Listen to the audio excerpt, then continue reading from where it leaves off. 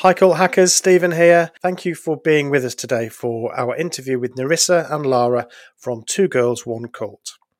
A link to their podcast can be found in the show notes, as well as a couple of other podcasts that are part of the cross-promo series we're involved in with a number of other indie podcasts. This week we're featuring our friends, the I Was a Teenage Fundamentalist podcast and Witness Underground. So links to their podcast will be in the notes too. I also wanted to let you know that if you enjoy the podcast, you can support it by becoming a patron for just £1 or $1.50 US a month. And benefits include an exclusive weekly patron-only podcast called Cult Hackers Extra and access to a monthly catch-up with Celine and me. And the link to our Patreon page is also in the show notes. So thanks again for joining us. Here's our interview with Nerissa and Lara.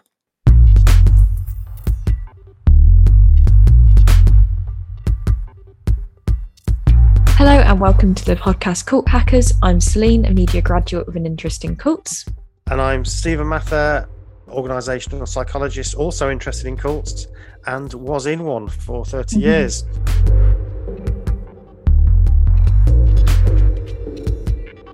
Okay, great. Well, we're very excited today, aren't we, Celine? Why are we so excited? So we've got guests. It's always nice to have guests, isn't it? But it's also great because we've got another sort of family. So we kind of like the father-daughter thing that's going on with our podcast. But we've got two sisters today with their own podcast. So welcome, Nerissa and Lara from the Two Girls, One Cult podcast. Hi, thank you for having us. Absolutely, our pleasure. It's great to meet fellow podcasters. I looked specifically on the podcast apps rather than YouTube because I know there's lots of YouTubers and they do a great job. But I'm a big fan of podcasts, and so I thought, is there anybody that's just doing podcasts? I think you're like us. You don't have a YouTube channel. You just it's just about the podcast. Is that right? Absolutely. Yep. Face radio, so it's You've stolen my line. You've stolen my joke. Sorry about that. Yeah. Just thought it'd be fun to do the podcasts and try and kind of go that way, and instead of, because I feel as well that on YouTube it's quite oversaturated at the moment, so it's just nice for us to go the podcast route. Yeah, I really like it. I mean, I'm a big fan of radio anyway, and listening to audio, I think, is great. You can just stick an earbud in and get on with your housework or whatever you're doing. And anyway, I basically turn all of YouTube into podcasts anyway, because that's what I do. Right. I put it on in the background and wander about. So makes sense. But it's so great to talk to you. So you're fairly new as a podcast. How long have you been going? So we have just released episode 5. So we're super new, it's been something that we've been thinking about for a long time, and then just dived in and done it. So any feedback or engagement about our podcast would be wonderful. And we're super excited to be on here with you guys too. Well, no, we're really excited too. Sorry, Celine, I interrupted you. No, that's fine. I was just going to say, no, it's really, I think that's the best thing with podcasts though, is to just get into it. Because I don't think, in terms of planning up front, I think it's just a matter of more doing it and seeing what works for you. I think we did a lot of planning up front and then completely changed what we were doing anyway. Do you know what I mean? So I guess it's kind of good to just get on and start doing it, and you find what you want to talk about and how you want to talk about it as you kind of do it. So. That's true. So you're both ex-Jehovah's Witnesses. We should say that from the off. So, and you're two sisters, and your podcast is called Two Girls, One Cult. So let's get a bit of a story of yours, if that's okay. Just to get to know you, it would be great to introduce you to our listeners. I'm sure loads of them will want to hop across to listen to your channel. So tell us who you are, if that's okay. Who wants to start? Oh yeah, Nerissa, do you want to go first? Sure, of course. Well, we both have grown up Jehovah's Witnesses from very small children. I myself left the Jehovah's Witnesses when I was 22 years old. So I won't tell you my age. I won't give it all away. But I have been out for, I would say, probably now just over kind of 12, 13 years. I think for me, I had thought about doing a podcast for a really long time. Well, I was actually kind of mulling over whether to do YouTube or do a podcast, and I did talk to Lara about this a long time ago, maybe about 5 years ago, and I said that I was thinking about doing something on my own, and then we decided that we wanted to share our experiences with everyone, ex-Jehovah's Witnesses, and also people who didn't know about Jehovah's Witnesses, and just tell everybody that we had a unique but maybe not so unique experience. We know that there's a lot of people out there that have had the same kind of experiences as us, but I think we wanted to just share with everybody and just try and get it out there. Absolutely. What about yourself, Laura? So for me, my journey into quote unquote a normal life was very different to my sister's, in that I don't think she ever really believed it, whereas I did, and I was 1,000% in, wanted to do everything right, and then I left eventually because it wasn't making me happy. I was still convinced I was going to die at Armageddon, but I wasn't happy. So I thought, well, if I'm going to die anyway, I may as well just enjoy myself. And then I left, and then it took me a good 7-8 years to even think, well, maybe it's not true. You know, maybe this isn't all the stuff that we've been told as we're growing up. Maybe it's not true. And my sister had for a long time, as she said previously, talked about, let's do a YouTube channel. We should do this. I was like, I'm not ready. You know, and it's only really, really recently that we've been talking. And I'm like, actually, I think I'm ready to talk about this. But it's taken me a really long time. Yeah, I'm just glad I got there. Really. Yeah, absolutely. That's really interesting. I mean, that's so interesting because you're sisters, but you have such a different experience. And this, I think, was something that, as I was listening to both your stories, so I should say that we obviously want to hear about your stories, but for a full sort of life history, then hop over to your channel, because you have an episode where you interview, one of you interviews the other, and then the next episode you do the opposite way around, which is a nice way of doing that. And so, listeners can find out the full story there. But I think that the way that people experience both being in as a Jehovah's Witness or another type of high control group is very different to one another, and the process of leaving is very different. Of course, there's lots of similarities, but the experience, has lots of individual aspects of it too. So I suppose, Lara, you were what they call physically out, mentally in. So when you leave and you still believe it, that frightens me. I can't imagine how awful that must be. Am I overstating it?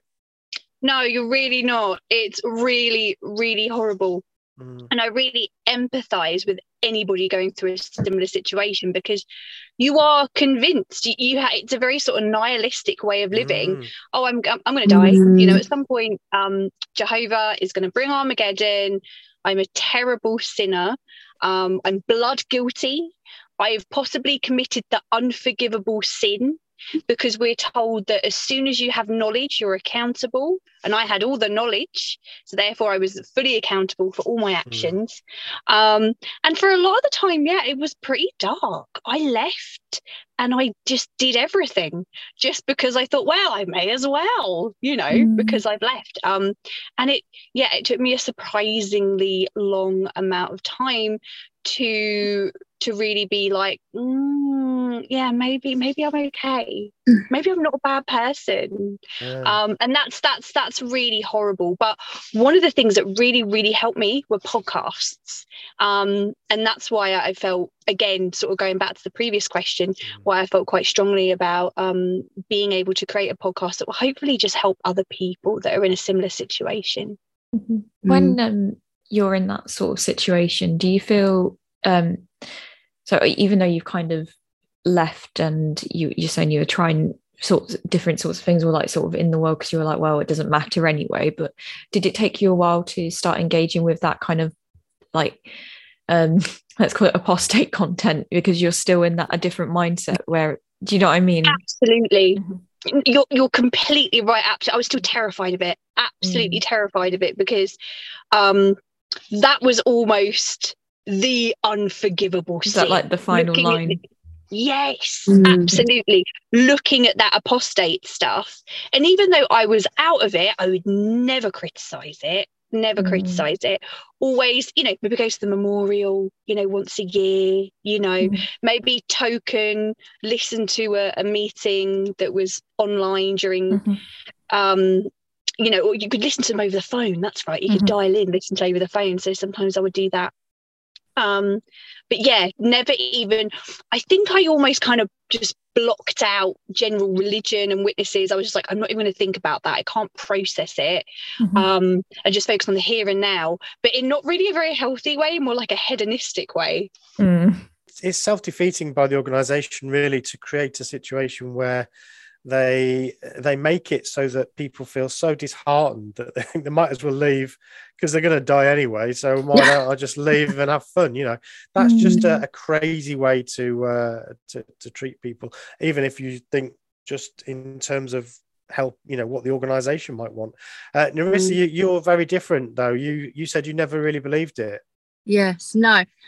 From a very young age, I always thought, I'd say probably from the age of about 10, I always thought the material and the literature was very contradictory. The patriarchy I always found just hypocritical.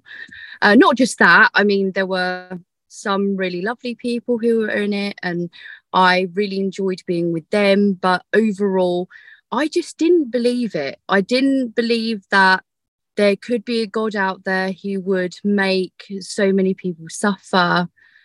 And I just didn't believe it. I just didn't think it was something that I wanted to stay in, even though I did stay.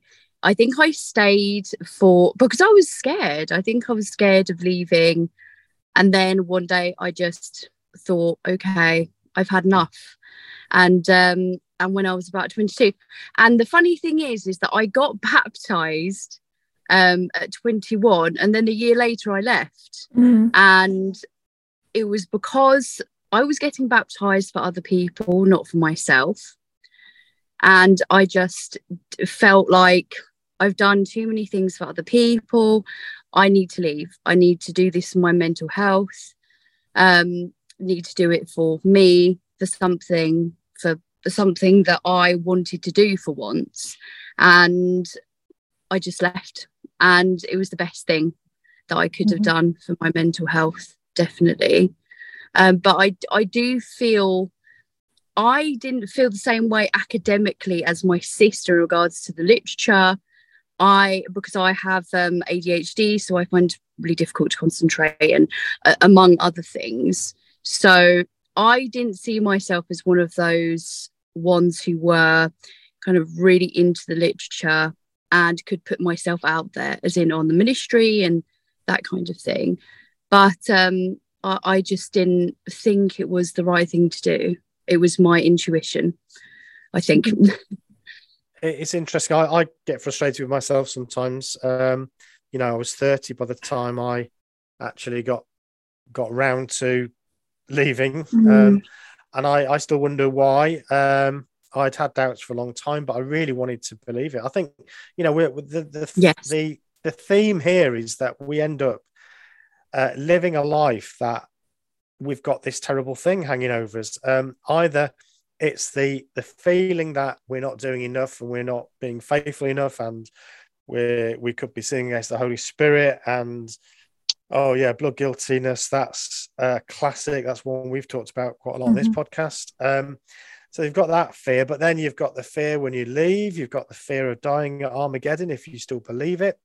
So all this behavior driven by fear, it's so unfortunate and so unnecessary, which is one of the reasons why I think it's important to talk about it, really. Because Jehovah's Witnesses seem happy when you look at them. They generally have a slightly forced smile, a lot of them, when you see them. But what's going on underneath is probably quite hard. I know it was for me, and it sounds like it was for you two also. That's a really interesting point, because I remember having a conversation with, when I was a real fully involved Jehovah's Witness, a sister's husband who wasn't a Jehovah's Witness. He was asking me, I had just started pioneering, so I was right in there, right in the zone, right in the centre of the congregation. They used, well, they like to call it, don't they? And this guy was going, and you quit your job and you work part-time and you pioneer, don't you feel like frustrated? And I was going, no, I feel amazing. I remember telling him this, and then afterwards going home and just feeling a bit empty. And I'm going, why do I have to sell it so much that I'm so happy? It's a bit like she doth protest too much. Why have you got to tell everyone how happy you are if you are genuinely happy? Good question. We were talking a little bit, I think, just in mine and Dad's conversation yesterday, we were talking about identity and sort of putting on a show, and I think this is kind of coming out again. We're talking a bit about the exhaustion of masking, basically, or because you're trying to be a particular way and it sort of present to a group the way they want you to present to them, and to come across in the way that is the social acceptable of that particular group. So it's exhausting to pretend to be happy at the best times, even if you're just doing it because you don't want to talk about something, you just want to get home. But if it's the whole life and putting on a pretense all the time that it's actually fantastic, wonderful, brilliant, no wonder people go home and they're knackered. Absolutely. I was exhausted. You're so right. I was exhausted doing that, and it was a very sort of hollow feeling. I think I found it exhausting because sometimes I didn't actually realize this until later on in life, but I have a little bit of social anxiety, and this was before it was trendy. And when I used to go to the Kingdom Halls and the congregations, I used to find it really difficult, and I used to push myself to speak to people, because that's what you should do. You need to speak to your elders, you need to respect them, and obviously, but you do need to speak to all these different kinds of people. And I think it's forcing you to speak to people who you probably wouldn't want to speak to if you were out of the Jehovah's Witnesses. So it's something that I think that is very much put upon you when it comes to fear and kind of facing your fears. I mean, I really didn't like that, the fact that I had to go up and talk to someone who wasn't very nice, who there were quite a few of them in our congregation, but they had a few people there who were quite mean, and I think they look down on us as well, because there is definitely a hierarchy when it comes to I was going to say anxiety, but I was going to say money, basically. So working class, kind of middle class, and that kind of thing. And it was hard. It was really hard, because you could definitely tell they did look down on us. And that kind of fed into my anxiety as well, because you would have these people who would look down on you and think something really quite judgmental and prejudiced against you, and you were just trying your hardest, and you never felt enough, because you never felt enough for Jehovah and for other people, and you're doing it for other people. And And even though the witnesses do try and put across that, no, you shouldn't do it for other people, you should do it for Jehovah, it kind of is for other people. You are doing it for reputation. So for the people in the congregation, you're doing it for the elders. And I don't think I ever did anything for me. I mean, I don't know how Lara kind of feels about that, but I never feel like I did anything for myself that I wanted to do, which is sad, really. It's just a controlling and manipulation. Yeah, that's interesting. I feel like I definitely went through like a massive delusional stage where I had almost deluded myself into thinking, this is for me, this is for my relation. Well, I don't know. This is my relationship with God or my spiritual relationship. And I'd really convinced myself of that. I don't know if I had possibly been brainwashed. I don't like to use that word, but or manipulated, by the organization.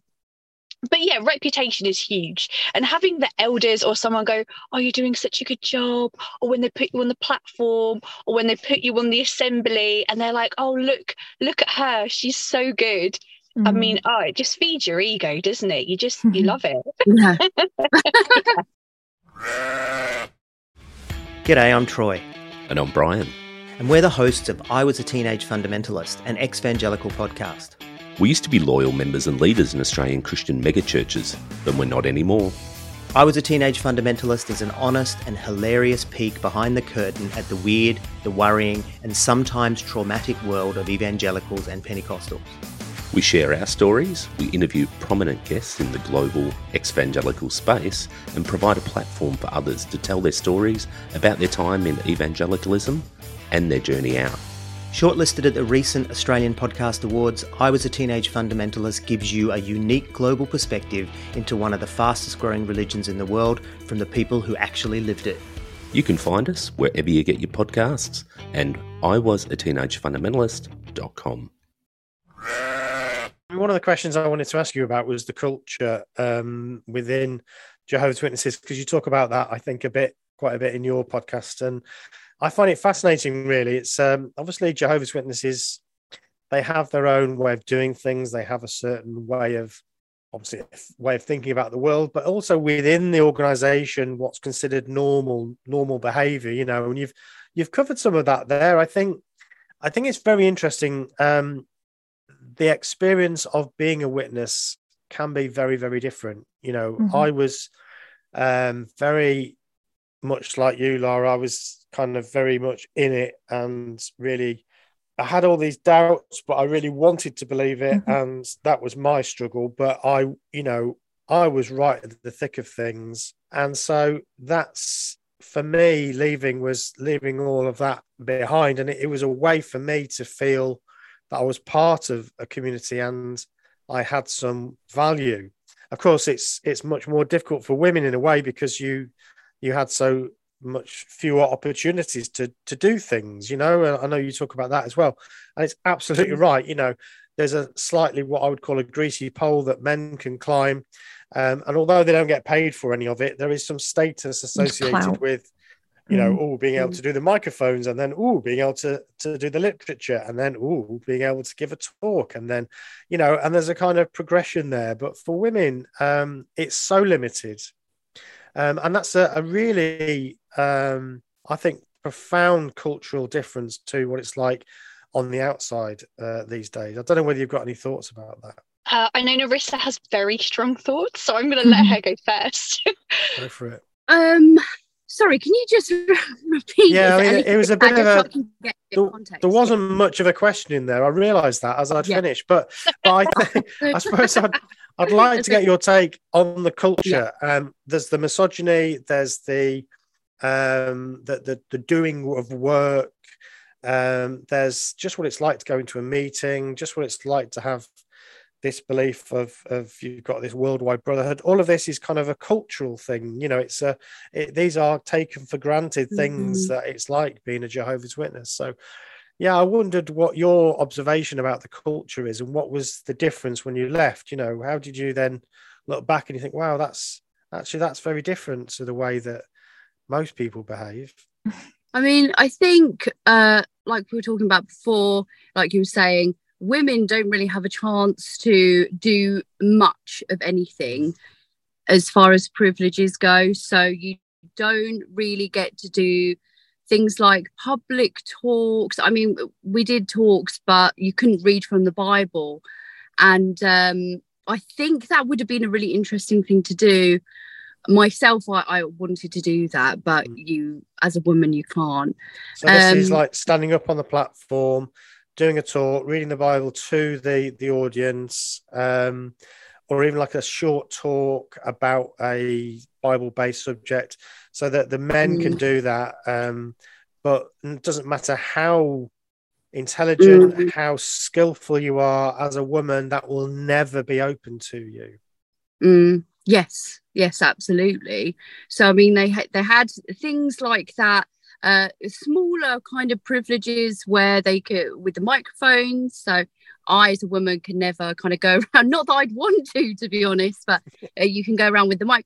Actually, no, I was really interested in that. Yeah. I really wanted to do it. It's great fun.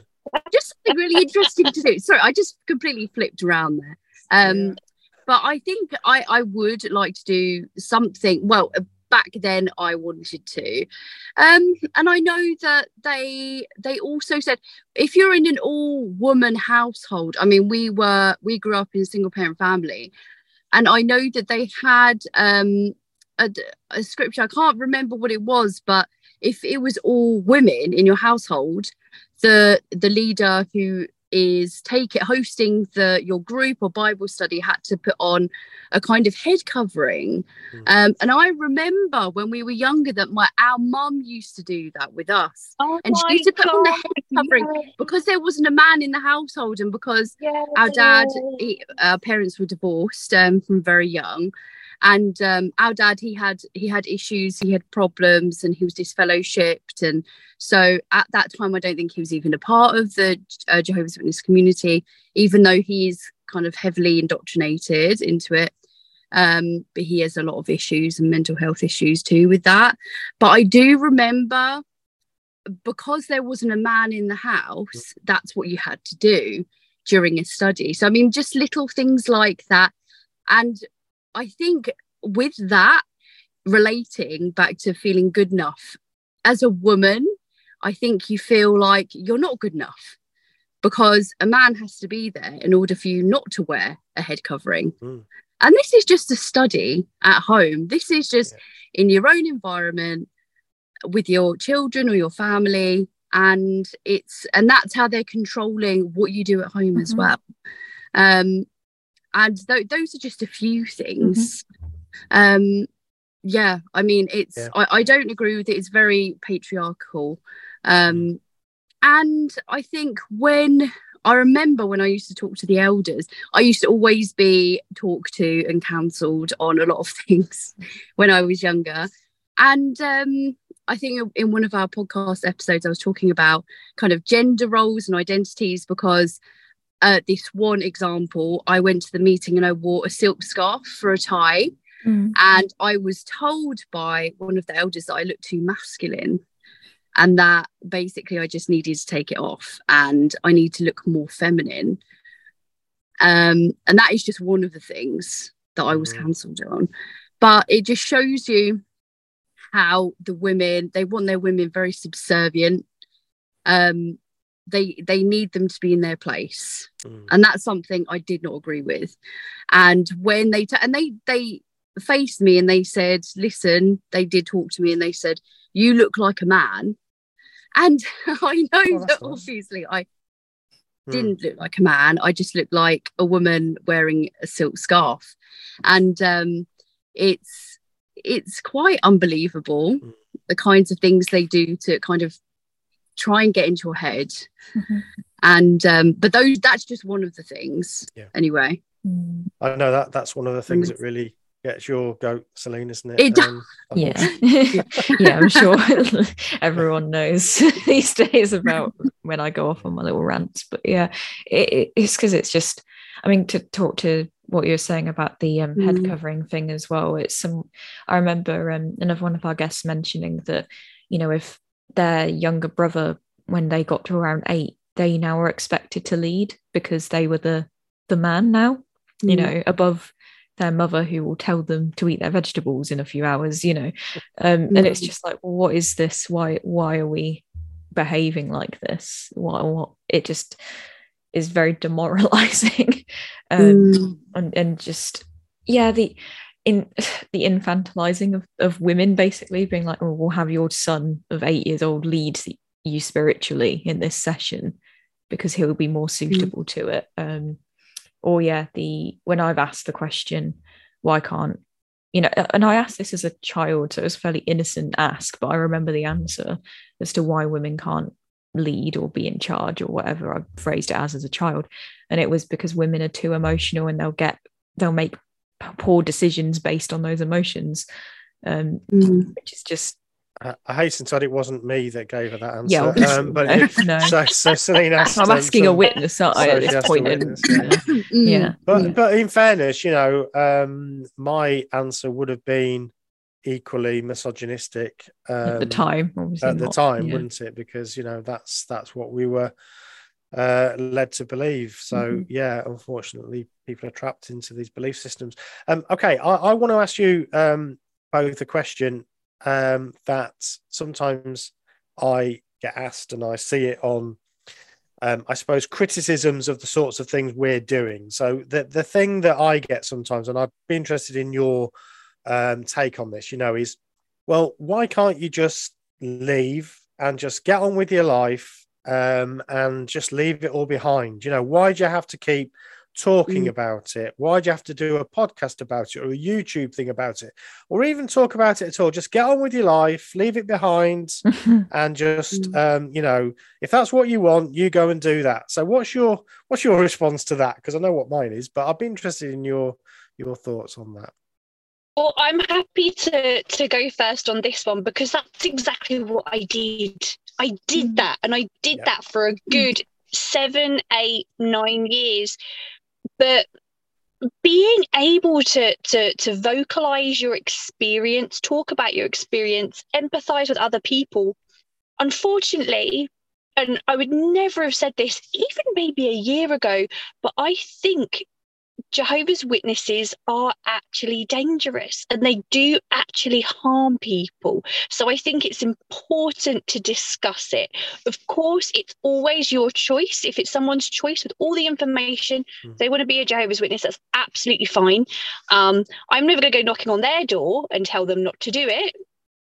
But I think as part of freedom of speech and freedom of information, people should know how other people have felt being in it, leaving, and, you know, that whole journey afterwards as well. Great answer. Yeah, I totally agree with that. What about you, Nerissa? What's your thoughts on that? Yes, I think similar to what Lara said. I do think the teachings are very damaging. Especially the 2-witness rule. And when I first learned about that, I had some experiences myself within the Jehovah's Witnesses with sexual abuse when I was young. And I just could not believe that you had to go face your abuser, and you had to face 4 or 5 elders, depending on the committee, the judicial committee. You had to face these people and have 2 witnesses as well. And it couldn't just be you talking about your experience and what had happened. And I think that's a very dangerous rule to have. And I really needed to talk about that. I wanted to talk about it to people in general. And I know there were quite a lot of people. When I first started looking at apostate material, I went on YouTube. And even then, I was in my late 20s. And I found it really quite a scary thing, because if you haven't looked at that kind of material before or listened to it, you do have this underlying fear of guilt and shame just listening to apostate material. And it's a scary word. Well, to me, it was anyway. At that time, it was quite a scary word, and it's stigmatized. But I think that it's a good thing to do, to be able to get these teachings out, and for other people who are possibly kind of on the cusp of leaving, and just say it's okay not to believe this. It's okay to feel like these are dangerous teachings. You need to make up, obviously, your own decision, but it's really good just to let people know. And there are a lot of other things to do with the literature and the witnesses using the Bible to what they feel is best. But I that's definitely one thing that I wanted to get out there about the teachings. Yeah, so it's sort of alerting the world to these dangerous doctrines or policies, I suppose, more than doctrines policies. In a way. I mean, you know, it's the policies that create these things like the 2 witness rule, which obviously for those listening that don't know what we're talking about there, this is the policy that says that for any kind of action to be taken in the congregation against somebody who's been accused of something, then there has to be 2 witnesses. So in the case of sexual abuse, for instance, that's obviously very, very unlikely unless the person has been doing this thing in multiple situations, but there's going to be a long time before that comes to light. There's another cultural aspect to it as well, as we've discussed, which is the whole don't take your brother to court, or don't sort of point fingers amongst each other. So if one person's brave enough to come out, it's difficult to guarantee you're going to get someone else brave enough, because unfortunately these sort of predators in these groups do go after multiple people. But it's incredibly hard to come forward in a situation where they don't really want to know, and they don't want to come after these people, and that's how it feels. I mean, I'm sure people would disagree with me, but I mean, everyone we've spoken to has felt the immense pressure of not talking about it, and if they have talked about it, putting it under the rug. So, it's an important reason to talk about it. Yeah. So there's those policies, and there's also the fact that it's like a desire, isn't it, to talk about your experience. There's something important about that for your own mental health. I think that you feel like this thing has happened to me, I want to tell people about it. And that's not everybody wants to do that, but I think some of us do, and that's a completely normal desire. Especially after they spent a long time encouraging everyone to tell everyone how happy they were. So you kind of want to set the book straight. There is also that whole dual, what do you call it? Double, where it's fine, everybody else, but you can't be critical of them, and they're incredibly critical about vast numbers of organisations. The Catholic Church, they're forever slagging that off. That's an absolute. That's a pastime, that is, slagging off the Catholic Church. Yeah, exactly. Yeah. Yeah, that's true. And that's very hypocritical. Yeah. And as you say, they, this is the irony. They've trained us to be good at talking to people and putting our points across. And they've trained us with a philosophy that says you should speak out. You should tell the world about this thing that's so important. So, yeah, no surprise when you leave, there's a lot of people that have those skills and desire to do the same thing, but from the other perspective, I think.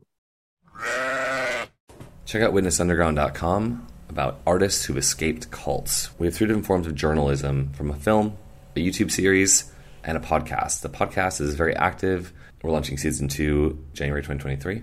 And the story link on that site talks about the body of work that we've already created and what we're continuing to create, the mission, the intention, and our artist grant application, where you can submit to take home $1,000 to work on your art project on the topic. The only criteria would be that you have a great idea, that our panel awards, but also that you have some association with this particular religion, Jehovah's Witnesses, at some point in your life. Doesn't matter how long it's been. And we also have a blog, a regular writing series, The press has been really interesting. When we did our film festival run in 2021, we got a lot of press. We were on a lot of radio programs and a lot of podcasts, and you can see all of that content there, which is really exciting, and it's fun to have launched this new website. And the art page will have shortly all of our products we have for sale, from t-shirts to the music from all the bands in the film, to artists who are actively making new music that we've highlighted on the podcast, and films that you can watch from other activists. It's an exciting time to be launching the grant and the new site and the film. That should be out in April. We're launching it. The target date for release is ahead of the Jehovah's Witness holiday that they call the Memorial, and the Jewish people call the Passover event. So April 4th is the actual date, and we are shooting for ahead of that for a public release, ideally on ad-based services such as Tubi for you to watch. So stay ahead of that, pay attention to the website, subscribe on the website, subscribe to the YouTube channel, and search on YouTube for Witness Underground Podcast. That's where we've been launching everything. We have just launched on Buzzsprout as a distribution, so we should be on Spotify shortly. Thank you so much for following. Like, subscribe, share as much as you can, and let any artist that you know who has any affiliation with this religion that they can apply for the $1,000 grant that we are putting together as a goodwill to the community and an exciting way to bring new art to the community that is part of the healing process. Thanks for sticking around, and check out witnessunderground.com. So the other element that we like to talk about a lot on the podcast is after you've left. So the battles of making sense of the world after you've left. So Lara, you've talked a bit about you're gradually realizing that actually, you weren't going to die at Armageddon because there isn't anything. The God Armageddon isn't coming. Who knows what's going to happen, but it's definitely not going to be a destruction of the wicked by God. So you're not worried about that, but just making sense of the world, coming to terms with lots of things. I know you talk about sexuality in your podcast and how you feel about various different issues. Do you want to talk to us a little bit about that process? What's it like trying to make sense of a whole world when you leave? Absolutely. And I think it's the little things that really get you, and you're just like, for example, I am rubbish at buying gifts for people because I didn't celebrate birthdays and Christmas for so long. And just little things like when I first left, I was incredibly trusting and naive. I got into this relationship with this awful drug addict, had no idea he was doing loads of drugs because I had never seen it. I had never seen anything. I never had any friends when I was at school that were like that. Well, because I wasn't supposed to have any friends at school. I was so naive. And it took me a long, long time to sort of navigate it, and a lot of being burnt, things that I should have experienced having that normal growing up, possibly call it a teenage experience that I just never had. I had it much later. And just learning how to look after yourself and learning how to speak to people and make friends and relate to people and not just try and tell them your opinion, which I think is something that you're trained to do, and expecting them to agree with you. And I've got to the point now where actually I really enjoy those conversations where someone doesn't agree with me because I think they're healthy and they're expanding. But I feel like in some things, I'm a very, very late starter and very late bloomer. But I'm still learning, and we all are really. But yeah, it's just those little things sometimes that catch me out. I'm trying to think of another good example. One might come to me, but yeah, okay. That's sort of generally it. Nerissa, what about you? I think for me, it was all about starting over again, completely unlearning what you've learned. I mean, how do you do that? So all of those years that you had been brought up on the teachings of the Jehovah's Witnesses and how they live life, how they engage with people, how they get generally just live. And I think leaving, it was really good for me, but I think at the same time I came to a realization that I had a lot of mental health issues, as well as complex PTSD, and a lot of other things. I have mental health issues, so many of them. And when I came out of it, I had all of these difficulties. I had an eating disorder, among what other things that I have. And I came out thinking, wow, what do I do with this? Where do I go? How do I start? How do I go forward? And I think the best thing to do is, for me anyway, was to go see a professional, medical professional, really kind of talk through my issues and what I have been through with the Jehovah's Witnesses, but also with my parents, and shunning as well. And I had a lot of abandonment issues, because all of my friends that I was very attached to had just completely cut me off. And that's what they have learned to do, and that they do. But that, I think that really hurt me quite a lot, because these people I'd grown up with, I'd known them ever since I was a 4-year-old child. So somebody who's known you for so long and who knows who you are, and have that kind of tribal community, and they just completely cut you off, and they don't want to know who you are now. I think for me that was really hard. That was really hard, because I form quite deep connections. I'm sure everybody does, but with mine, I think I think with mine, I sometimes get a little bit too kind of deep, and maybe a bit clingy, which is what I've learned about myself now. And I've learned so much about myself, and I'd say having the therapy, starting over, making really healthy friendships that are not conditional, that really does save you. Because there are so many fantastic people, worldly people, quote unquote, who are lovely, and who will really want to support you, want to encourage you, want you to do well, and want you to thrive. And I think for me that was the best thing. But it was a hard, rough start, especially with my mum. Obviously she didn't like that I told her that I didn't want to be a part of it. And for a long time, every time she talked to me, she'd say, "You're going to die at Armageddon.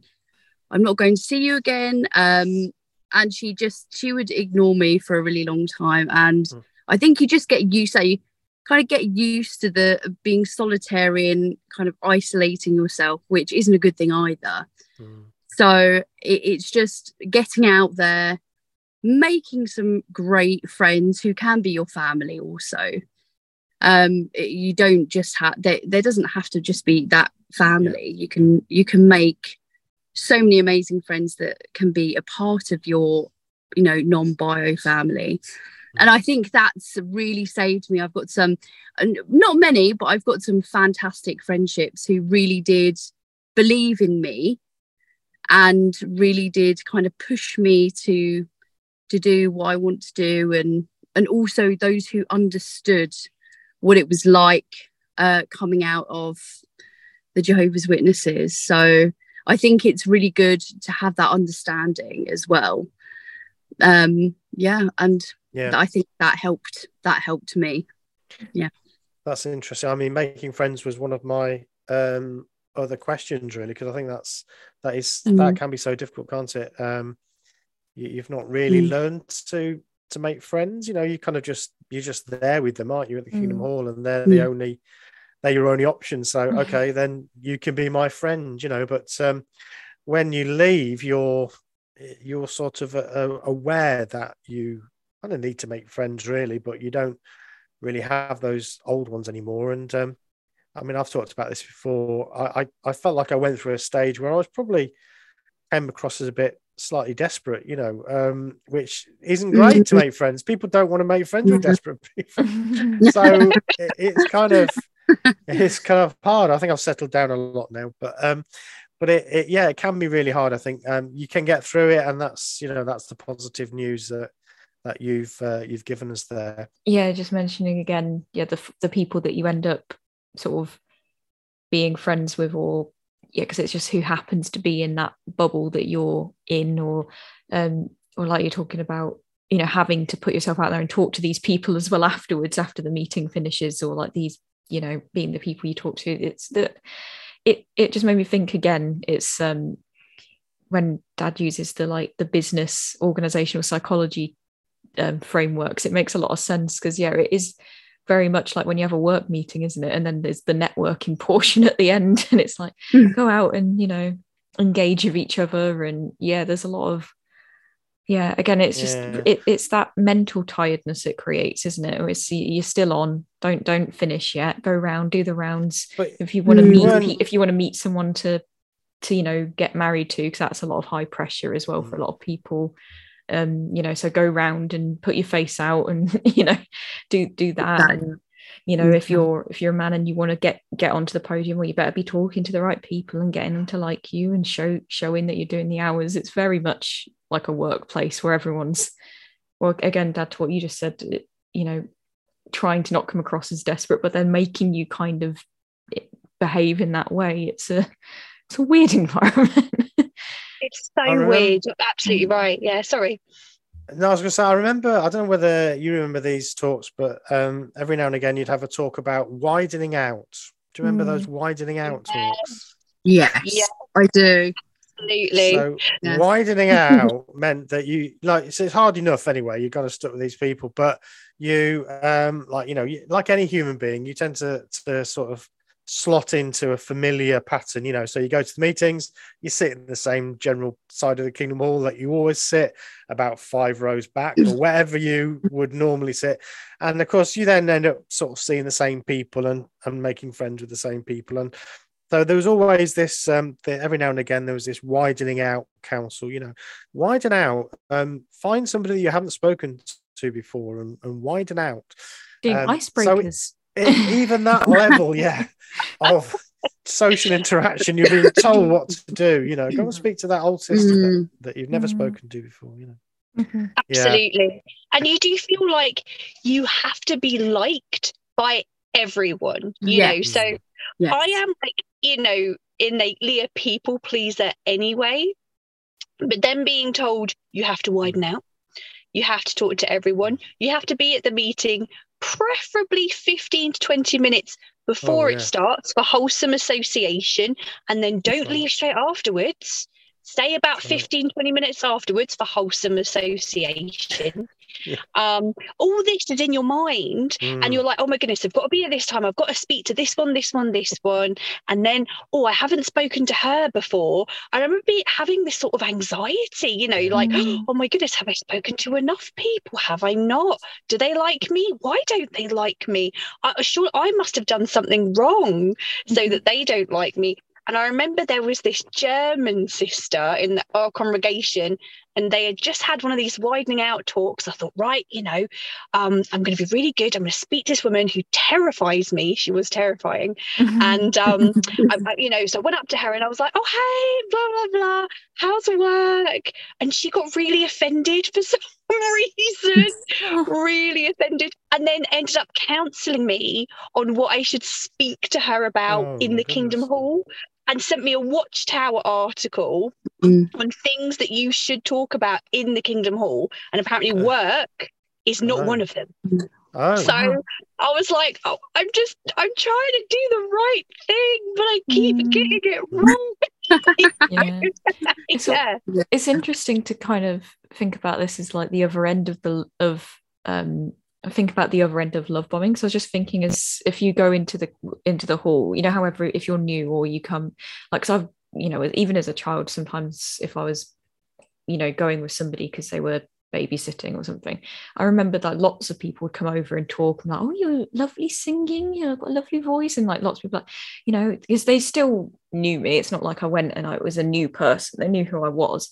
So there'd be lots of like, hello, and I bet you don't remember me, do you? I'm this person, oh, you were so little when I last saw you, and I'm thinking, I wonder, for when they do that with the, sort of older like more adults that they're going to speak to. I'm wondering how much pressure there is to be the one doing the love bombing. So we always talk about it from quite a negative manipulation point of view, where it's like, oh, these people come over and they're using this tactic, against you or to get you or whatever. But you think about it from the other point of view. I mean, how often were you, any of the people that were in doing these things and not thinking, well, this is a good way to, this is a tactic. It's not like you're doing it in some sort of cynical way, you is didn't it? think about it like that, did you? No, you thought you're doing the right thing, and it was stressful it. and pressure to do it, right? Yeah. So it's like there's in terms of, I think it's important when we say we try and reiterate, we're not like ever going after the people that are like in it at this level, because you're all kind of going through it, Exactly. And either being the person being love bombed or the people that are doing it think there's pressure on both ends. You think you're doing the right thing, there's all this external just bombardment. And I guess it's important to mention that sometimes as well. Absolutely. And I really try to make that clear as well when I'm talking about Jehovah's Witnesses sort of collective. I'm never ever criticizing the person, because I have been that person, and all you're doing is trying to do the best you can, it's more the organization that I have issues with. Yeah, that's really, we try to do the same. It's important. We don't want people to be nasty to Jehovah's Witnesses. They've got enough trouble. No, exactly. Yeah, exactly. Yeah. Okay, well, we're getting to the end of our conversation, I think, but I'd always like to think about the future as our kind of final discussion. So what are you looking forward to? Thinking about, you've left now, you've got this great podcast, how do you sort of look to the future now? Because that's one of the things that you're told you won't have a future if you leave. So what are you guys looking forward to? No, I was just going to say building a community, our own community, and also expanding on the XJW community. For me, it's just getting everything out there, talking to people, sharing ideas, sharing experiences, and all just kind of being united. I think for me that would be something quite good, and it would help everybody, especially those who are physically in, mentally out. That's it, physically and mentally. I always get that wrong. But just those who are thinking of leaving and who just need a little bit of help deciding. Just building on that. Cool. Yeah. Lara? Mine is a little bit more selfish. I am just relishing this maybe in the last few years, newfound feeling of I'm okay. I am fine. There's nothing wrong with me. There's nothing I have to do. I am fine just as I am. And that is a wonderful feeling. That is amazing. So whatever happens, whatever I decide to do, whether I decide to have a family, travel the world, start up my own business, whatever is great and is what's meant for me, and I can do whatever makes me happy. So that's what my future looks like, and it looks a hell of a lot better than it did. That's brilliant. It's like a weight is lifted off your shoulders, isn't it? And you're suddenly able to make decisions again for yourself. Yes, absolutely. And it takes a while to sort of develop those thinking skills, doesn't it? Because they're just taken away from you to make those decisions. Oh, who's going to make that decision for me? What does it say in the Bible? What does that old white man say about it? What's the Watchtower say? Yeah. So that's taken a while, but I think I'm getting there. Yeah. Brilliant. Sharpen your critical thinking skills, I think. Oh, yes. Yes. Trying absolutely. Yeah, well, that's again something you have to learn, isn't it? Because you've never done it. You've never read a passage and expected to be critical about it, really. That's what you learn later when you start to look at education anew. You realize that reading a paragraph then being asked a question that is in that paragraph that's not study. It looks a bit like study, but it's not really study. And that's something that I think is quite shocking when you leave, especially if you go on to do sort of further education. You suddenly realize that thing we were doing in the Kingdom Hall, that's not study. That's different. Study is completely different. So yeah, I think that's another really important difference. Cool. Right. Well, just want to say then, thank you so much, both of you, for coming on the podcast today. And we again recommend our listeners go and check your podcast out. It's called Two Girls, One Cult. So Nerissa and Lara, thank you for being on the Cult Hackers podcast today. Thank you for having us. Thank you.